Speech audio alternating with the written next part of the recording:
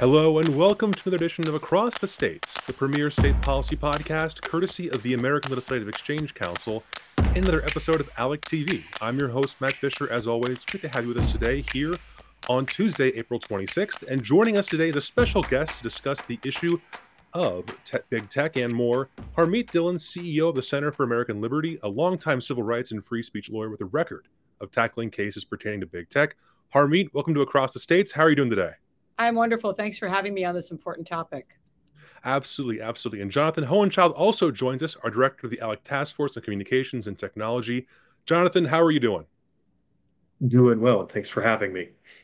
Awesome. So I think the timing of this podcast is perfect because I think everyone who's been following on social media or been reading a newspaper over the last few days has seen what's been the major driving topic in the news cycle. Elon Musk, founder, CEO of Tesla and more, has decided to has purchased for over $40 billion. He's purchased Twitter. Now, this has obviously caused a great deal of debate and discussion. So, Harmeet, the first question is, what is the impact of Elon Musk and his group purchasing Twitter in terms of debate and discussion on social media platforms? Well, first of all, I don't think it could get any worse on Twitter than what it is, which is both a series of rules that are presented to the public that are not followed by the company. I think that's well established. Opacity in algorithms, in allowing bots, in not taking down false accounts. I could give you 100 examples from my law practice. So, if you were to take Elon Musk at his word, we will see a huge improvement in free speech, depending on your perspective. From increasingly and alarmingly, from the left's perspective in this country, open and free speech is dangerous and threatens people. And so, from that perspective, more speech is dangerous and they are going to lose control of this particular platform. From the classical liberal perspective, I used to be on the board of the American Civil Liberties Union, and I've fought on behalf of free speech clients who I don't necessarily agree with for my whole career. It's a wonderful thing because the antidote to speech that you don't agree with is more speech, not shutting down that speech. And so I look forward to that. On the other hand, I'm probably going to see some stuff on Twitter that doesn't make me feel comfortable. And guess what? They have wonderful tools and filters that you can use to curate your own experience there. And that's one of the things I love about Twitter. I'm on Twitter several hours a day. Absolutely. So, Jonathan, any questions, follow up, or?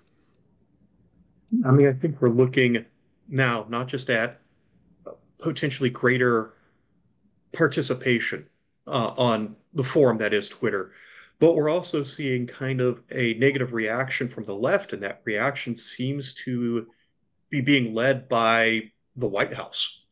We have the White House warning social media platforms, including Twitter, not to spread misinformation.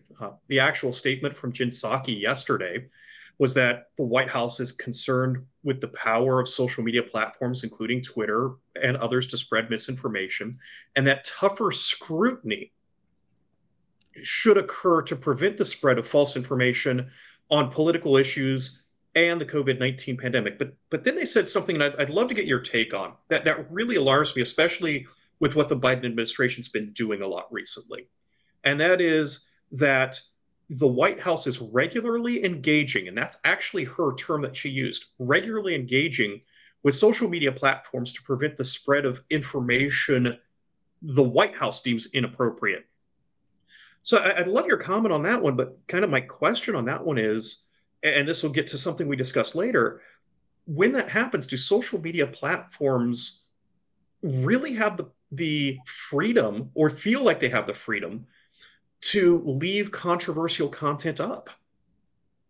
Well, let's review the bidding here of what's actually been happening. So first of all, Jen Psaki has her job and Joe Biden has his job as a result of an election that occurred in 2020.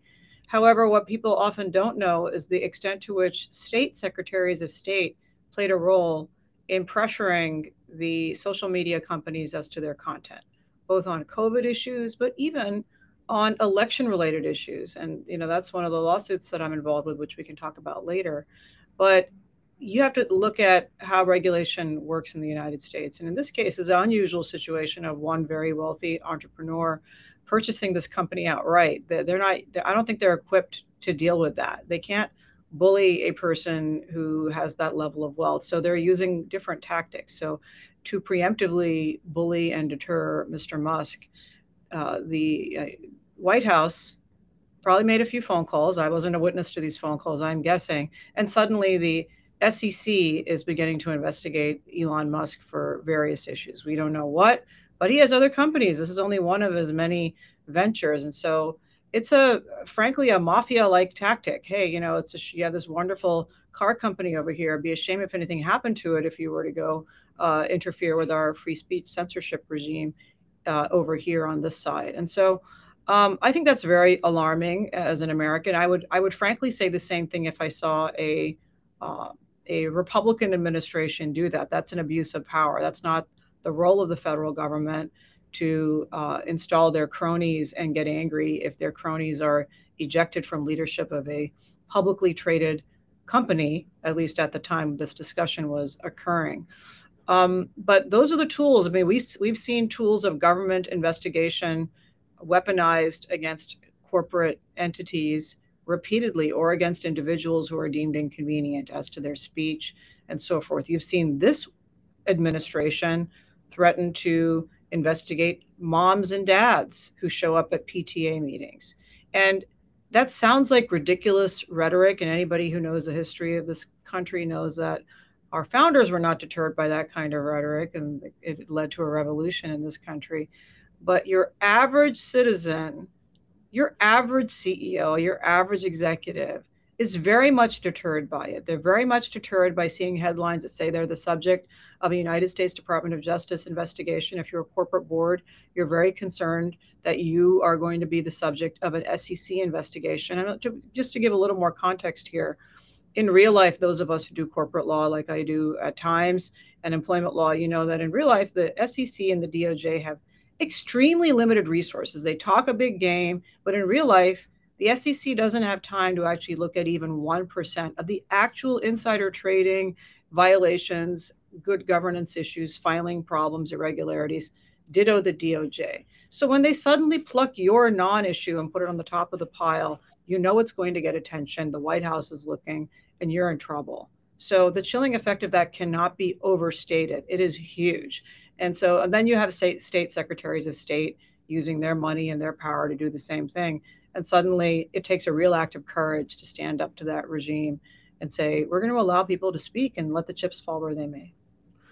Definitely, a freedom of speech is an issue that matters to us all, and the ACLU has historically been on the right side of this issue. After the purchase of Twitter yesterday by Elon Musk, the ACLU warned of the dangers of, quote, having so much power in the hands of any one individual, end quote, and claims the public should be concerned that any powerful actor like an Elon Musk could have that much authority over the boundaries of our political speech. Now, the ACLU's reaction is actually pretty tame in comparison to what you referred to earlier in regards to what Jonathan alluded to.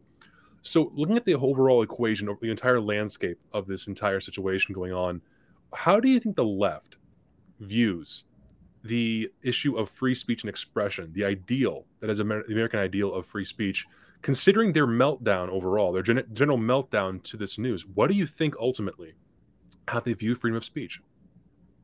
Well, it's freedom of speech for me, but not for thee. And so I think what you're seeing is I saw a number of humorous posts yesterday on the newly freed Twitter of Robert Reich saying one thing, just a year or two ago about free speech online, and today saying something very else. What the ACLU said is not objectionable. Yes, it is concerning that one person has power and they affect the discourse, but that literal message is 180 degrees diametrically opposed to the very litigation that I've been doing all these years. I have been attacking these companies because I think it is evident empirically to anybody who actually engages in our market of ideas today that where that marketplace is, it exists online. Right. I love newspapers. I love physical books. I use them to prop up my computer here. But in real life, what am I reading every day? I'm reading on my phone. I am reading on social media. I am engaging. I am publishing commentary there. My television appearances appear there. That is how ideas are shaped. That is how people campaign. And if you don't believe that, look at how hard the government tried to censor what goes on online. Similarly, when you add COVID into that, and the fact that tens of millions of American school children were forced to go to school on the internet, the laptop class of our country, which has a disproportionate influence over our laws and everything, also did their work over the internet. And our lives were shifted online at the very same time that the government and, I would say, information oligarchs have really throttled our access to free speech. And so that's what's dangerous. If you think Elon Musk having control of the government is dangerous, how dangerous is it for Joe Biden and Joe Biden's White House to have control of the internet, combined with their force of law, their SEC, their DOJ, their FEC, their FCC, you name it, all the alphabets arrayed against you? That is far more dangerous to me than one citizen motivated by profit and personal interest. Yeah, that's a great point. And of course, we know the federal government's doing it, but I know you have a case against the Secretary of State, especially the former Secretary of State, regarding something of a social media star. Why don't you talk a little bit about that case, what it involves, and some of the facts and the allegations that you're free to talk about? Sure. So I represent at the Center for American Liberty, and at my law firm, Rogan O'Handley. Rogan O'Handley is a conservative lawyer. He was a Hollywood deal-making lawyer before he decided to engage online after the election of Donald Trump. And he became a social media darling under the name of DC Draino. In other words, drain the swamp. Okay. So DC Draino put out popular content, memes, his own ideas, and quickly grew to hundreds of thousands of subscribers on the different social media platforms. At Twitter, I think he had over 500,000 followers. And so he had a clean record. And you know how it works on Twitter, for those of you who are not active on it, is that they have some rules and regulations. And if you violate the copyright rules or content rules, they'll issue you warnings, they'll give you timeouts. So he didn't have any of that leading up to the election. The election was contested. There was a litigation going on in multiple states. And so over the course of the weeks after the November 2020 election, he posted some memes, some screenshots, some comments, and ultimately a photograph of the United States Capitol surrounded by barbed wire. And he got suspended, I think 3 or 4 times. And then the final time that caused him to be permanently banned from Twitter was simply a photograph of the United States Capitol surrounded by barbed wire that said something to the effect of most votes in American history, period. So in other words, mocking the claims of Joe Biden and his campaign. He was permanently suspended for that. I think you and I would both agree, innocuous and perfectly protected by the Revolutionary War. There's literally the type of commentary and caricaturing and poking fun at the king or at the candidate that was a foundational concept of our United States Revolution.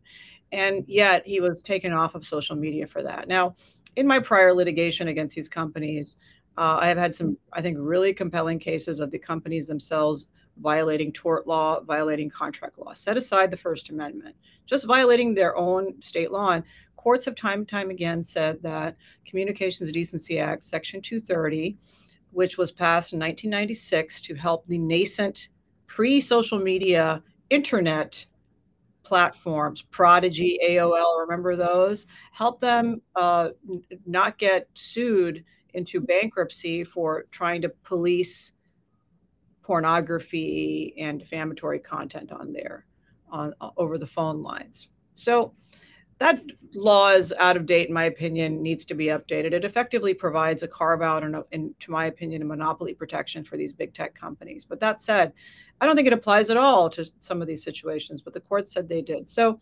Rogan's case, however, we learned that the Secretary of State of California, Alex Padilla, who's now a United States Senator, used taxpayer dollars to the tune of $25 million in a closed bid contract. In other words, they solicited bids from a couple of friendly Democrat-known lobbying shops and PR shops. Not lobbying, but PR. So they selected a company called SKD Knickerbocker, which is also a company that did strategy and consulting for the Biden campaign, to look online right after the election and report back whether people were putting out harmful content about the election. And so every day, this company would put together a list of the questionable, in their mind, according to their orders, social media posts. Our clients' posts happened to be on that list. We got a hold of those through Judicial Watch. Judicial Watch did Public Records Act requests about this. And how did it come to light? Well, through social media. It turns out that the general counsel of Twitter bragged on social media, similar to the comments you saw Jen Psaki do this week about the purchase of Twitter. She said, well, we were proud to engage with governments to take down harmful speech and make sure content about the election was accurate and helpful. So that prompted the Public Records Act request, which prompted ultimately, after a lot of fighting, the documents, which prompted our litigation. And so the government has crossed over from simply having opinions about social media companies into regulating them through these types of endeavors. What they call partnerships, I call censorship. If, just to use that mafia example, if your local gang boss comes to you and said, I'd like to partner with you to make sure that what you're doing here is safe, your beautiful glass window in front of your hat shop is safe, you say, okay, let's talk about that, because there's a disproportionate power there. And so that's exactly what happened here. We learned through our litigation and through these efforts that the National Association of Secretaries of State, based in DC, ran this program, and all the big social media companies participated in it. And they took direction from secretaries of state in different states, specifically most actively California. And as a result of that, in the case of Twitter, 98% of the content that was recommended by this consultant to California's Secretary of State was taken down. That included our client. And I'm talking about the death penalty, removing him from social media altogether. So it's going to be very interesting to see whether Elon Musk wants to respect the takedown decisions of Twitter beforehand.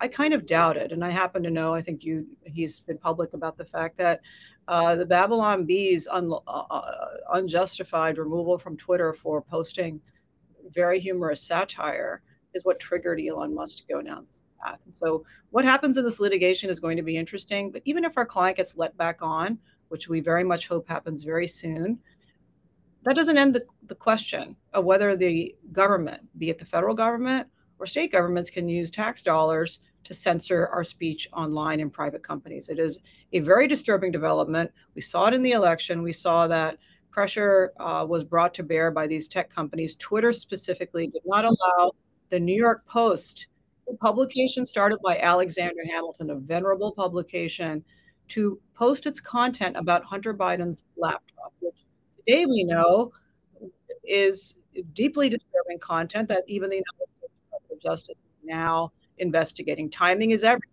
If that commentary and content had been allowed in a timely manner, the outcome of the election might have been different. So this is not merely theoretical. This is not my feelings, your feelings. This censorship affects the outcome of elections.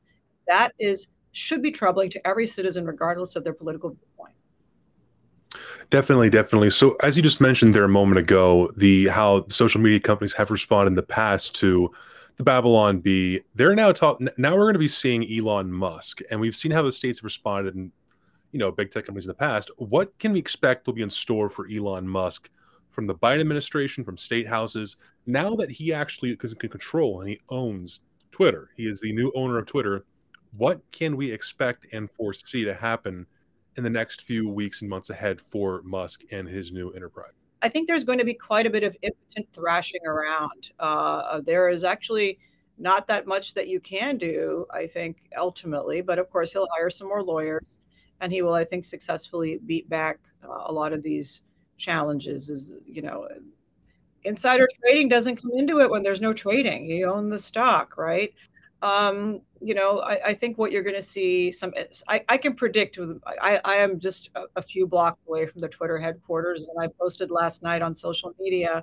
Twitter used to have conservative employees, and one of them was on the board of the San Francisco GOP. So on election night in 2016, I was actually at Twitter's headquarters, where they let us use their comment space after hours to watch the election results. So That was very delicious. I'm sure yesterday, the few employees who bothered to come into work, they are not working remotely.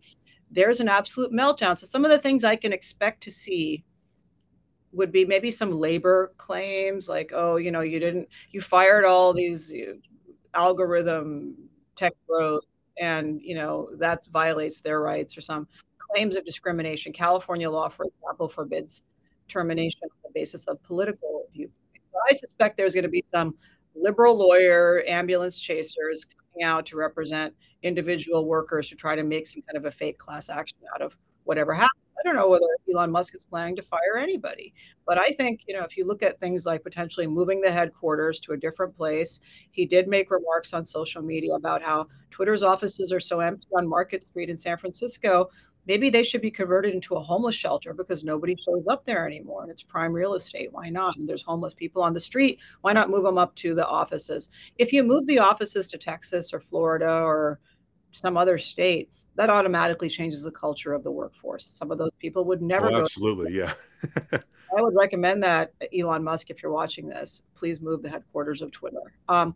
And so some of the other things like that. So I think you can see tax issues, tax investigations, SEC, DOJ, and maybe FEC are going, not FEC, but FCC will be weaponized against. But some of the tools that these like you see Elizabeth Warren and others prancing around talking about these issues, they talk about antitrust and so forth, which they've used to threaten Google and Facebook, because Google and Facebook have vertical integration. They have Instagram with Facebook. They have, everything, phones, and you name it with Google. They're in everybody's business.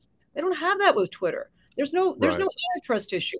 There's no antitrust issue with Elon Musk's other owning. He makes cars. He makes rocket ships. He makes a couple of other things that have nothing to do with social media. The antitrust issue weapon is dead with respect to this now, which is interesting because I would have thought that at some point when Republicans take back the House in November, I've spoken to several members of Congress casually and formally in hearings. I've testified in Congress about these issues. I think there were going to be hearings about antitrust and so forth, and there still can be. It's just not going to impact Twitter. The minute that Elon Musk is not cooperating in this censorship cartel, that ends the question. Suddenly we have more competition in America, because what was happening before is the governments and the arbiters of free speech in this country, your Fauci's and others, make tutting about speech about vaccines on the internet. They were, all of these companies were nodding thoughtfully, and their CEOs were nodding thoughtfully, and they were all doing the same thing in concert. Talk about an antitrust issue. The same people were being taken off of all these platforms, Donald Trump, for example. Suddenly you're going to have a competition here where there'll be more free speech on Twitter if Musk follows through than there are on the others. And I put up a tweet yesterday. I just saw it had 10,000 likes on it this morning, that says that one salutary influence of Elon Musk's acquisition of Twitter will be to put pressure on the other social media companies to compete and sort of wake up and see whether their consumers really want this regime. Because what I saw and others saw who have big accounts on social media yesterday is hundreds or thousands of new followers on Twitter. People who had left Twitter are flocking back to Twitter. The market is speaking in favor of more free speech. That bodes that either these other companies are going to have to adapt or lose market share, and they're still publicly traded. So they have shareholder pressure that could lose to class action, stock drop lawsuits, and the like. Our public sector members, so our state legislators, are very much fascinated by this. They've introduced policies the past couple sessions trying to remedy certain things, some of which have been thrown up by courts, others are still in the process. But you mentioned, particularly with your case with the secretaries of state, it would seem to me that state legislators could exercise some oversight over their secretaries of state. In addition to that, what do you think state legislators could do to help push back against this government abuse of authority? So, finding out if they're someone in their government's pressuring the social media companies, if the secretaries of state are working, what else can they do to help push back against this government overreach? That's a great question. So I see two big areas, and I hope I can remember these thoughts as you were talking. So area number one is money. SKD Knickerbocker and their like, they don't work for free. Maybe some like ramen eating liberal lawyers who, represent Antifa for free. I don't know. But like, you're not going to get $25 million worth of service from a big consulting firm to do this. So it was shameful. And even some Democrat lawmakers in California questioned how the Secretary of State could just hand out $25 million to a crony. And you know who was complaining? Other liberal crony organizations that didn't get the money. They were pretty unhappy that the bidding was so, giving. By the way, did I mention the conflict of interest of the guy who was auditioning for United States Senator if Kamala Harris became the United States Vice President, doing favors and carrying water for the Biden administration, where he was going to be appointed to the position of United States Senator? A lot of incestuous stuff going on there. And so the contract is given to a Biden campaign consultant. Democrat or Republican, you should be very worried about the tax dollars of your state being handed out as goodies to the political allies of other Democrats, other Republicans. Yeah, so, Merritt probably didn't play a role there. Merritt had probably not much role, I guess. I mean, in the Merritt, look at the Merritt. They got their goal, right? They shut down speech critical of Joe Biden and Alex Padilla. By the way, the assignment was, sort of Padilla focused. He was the Secretary of State. It happened to incidentally benefit the ticket, and he happened to become the senator from California, which. Well, Lord knows Padilla needed help when he in California. It's definitely a major deep red state. So. Yeah. Well, I mean, but it was competitive. There were many other people who wanted that position. He happened to have a $25 million reasons to appoint him. Okay. So, but I think Democrats were upset about this. So if I were a legislature, I would shut that down. Secretary of State cannot give out grants like this of that size or of any size without some budgeting and appropriations process. There could be a law that says that this type of expenditure to influence speech is impermissible with government funds. But you know why? Because it exposes the state to lawsuits like the one that I filed. Now, a federal judge dismissed that lawsuit. We filed our opening brief in the Ninth Circuit this week. And I think it's an excellent First Amendment case, and it needs to get the attention of the higher court. So anyway, that's one thing that can be done. But I am sympathetic to legislation that I have seen regarding social media companies in red states like Florida and others to say, if you censor these I don't know the exact details, but they attempt to crack down on censorship of these companies. I think we have a structural problem here because there is a federal law. That federal law, Communications Decency Act, Section 230, has been repeatedly interpreted wrongly by different courts to preempt state law. And in fact, the minute that a governor signs legislation that's well-meaning in this regard, it is challenged and it is struck down. So that can be changed by, Congress, but President Biden's not going to sign it if he is still the president by the time the legislation comes around. So, it has to be a goal, and it's something that I evangelize on every time I meet a Republican legislator or a legislator who cares about free speech, not just Republican, and say, when we have the House and the Senate and the White House, like we did in 2016, 2017, 2018, we did not do this. It is imperative that we provide users on social media a user's bill of rights. Okay. Private right of action should be allowed, just like it's allowed in other situations. Companies can be encouraged to meet certain standards, and if they meet them, they get certain safe harbor protection from certain types of lawsuits. They should not be sued for taking down content that is defamatory, pornography, etc. And those are enumerated categories in Section 230. The problem in Section 230 is there's a catch-all category of otherwise objectionable. Otherwise objectionable has been used to take down Rogan O'Hanley's speech and truthful speech about vaccines and about COVID, and so forth. So I think it's ripe for reform. So there are some things that legislators can do at the state level, expenditure-wise, as well as policy-wise.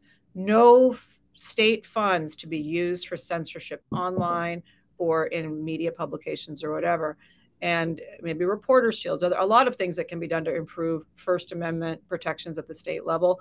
I urge states to look at those. But until the federal government cuts back Section 230, I'm afraid that states are not going to be successful in the kind of,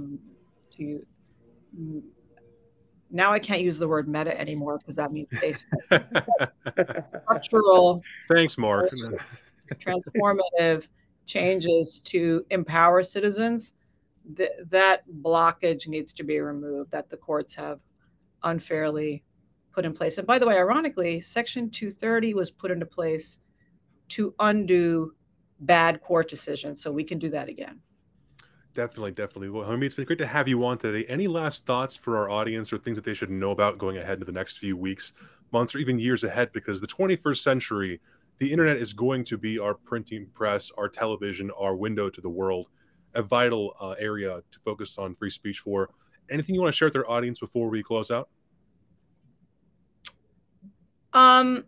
If there are any former ACLU or current ACLU or classical liberal people watching this, it is so important in our country that it isn't just a partisan issue, free speech. And so one of the reasons I started the Center for American Liberty was because the ACLU has long abandoned its core speech justifications and has just become yet another woke liberal organization that is, in fact, now supporting censorship and standing against some of the very principles it did when I was on the board 20 years ago. And so I think it is very important for well-meaning people of all political backgrounds to come together and agree that more speech is good speech. And the beauty of social media is it enables the user with tools to not see what they don't want to see. You can still filter out. I block people every day on social media. You say rude or pornographic things to me, one strike and you're gone. And that's my right as a citizen. I don't have to see that. And Twitter allows me to do that. And I hope that continues. But at the same time, I have sometimes been persuaded by the views of other people, but that only happens when I can see those views. If I can't see those views, like I have no desire to be on a right-wing Twitter. I mean, I love my friends who started some of these other companies. I've checked them out, but it's boring to hear the same viewpoints all the time. It's really boring, and it's like life's too short for that. So let's have some spaces where people can exchange ideas, and looks like Elon Musk is making Twitter great again. So I'm very happy about that. Absolutely. Well, Harmeet, thank you for joining us on Across the State. It's been a pleasure to have you on with us. Thank you for having me. Jonathan, thanks for joining us as well. It's always a pleasure to have you on for interviews, and I look forward to talking to you again soon. I appreciate it again. Thanks for having me on, and thanks for having this discussion. And thank you to our listeners for joining us on Across the States. Now, for all of our ALEC members who are listening, registration is now open for the 49th ALEC annual meeting from July 27th through 29th in Atlanta, Georgia. Be sure to join us there for great speeches, engagement, and more. To sign up, you can go to alec.org/meetings, alec.org/meetings to find out more. I'm your host, Matt Fisher, as always, and I'll see you all again next time here on Across the States and ALEC TV. Thank you for listening to Across the States, the leading state-focused policy podcast presented by the American Legislative Exchange Council, the premier free market organization of and for legislators. To learn more about our work or to make a tax-deductible donation, visit alec.org. Tell us what you think on Facebook and Twitter at ALEC States. The views and opinions expressed on Across the States are those of the speakers and do not necessarily reflect the official policy or position of the American Legislative Exchange Council.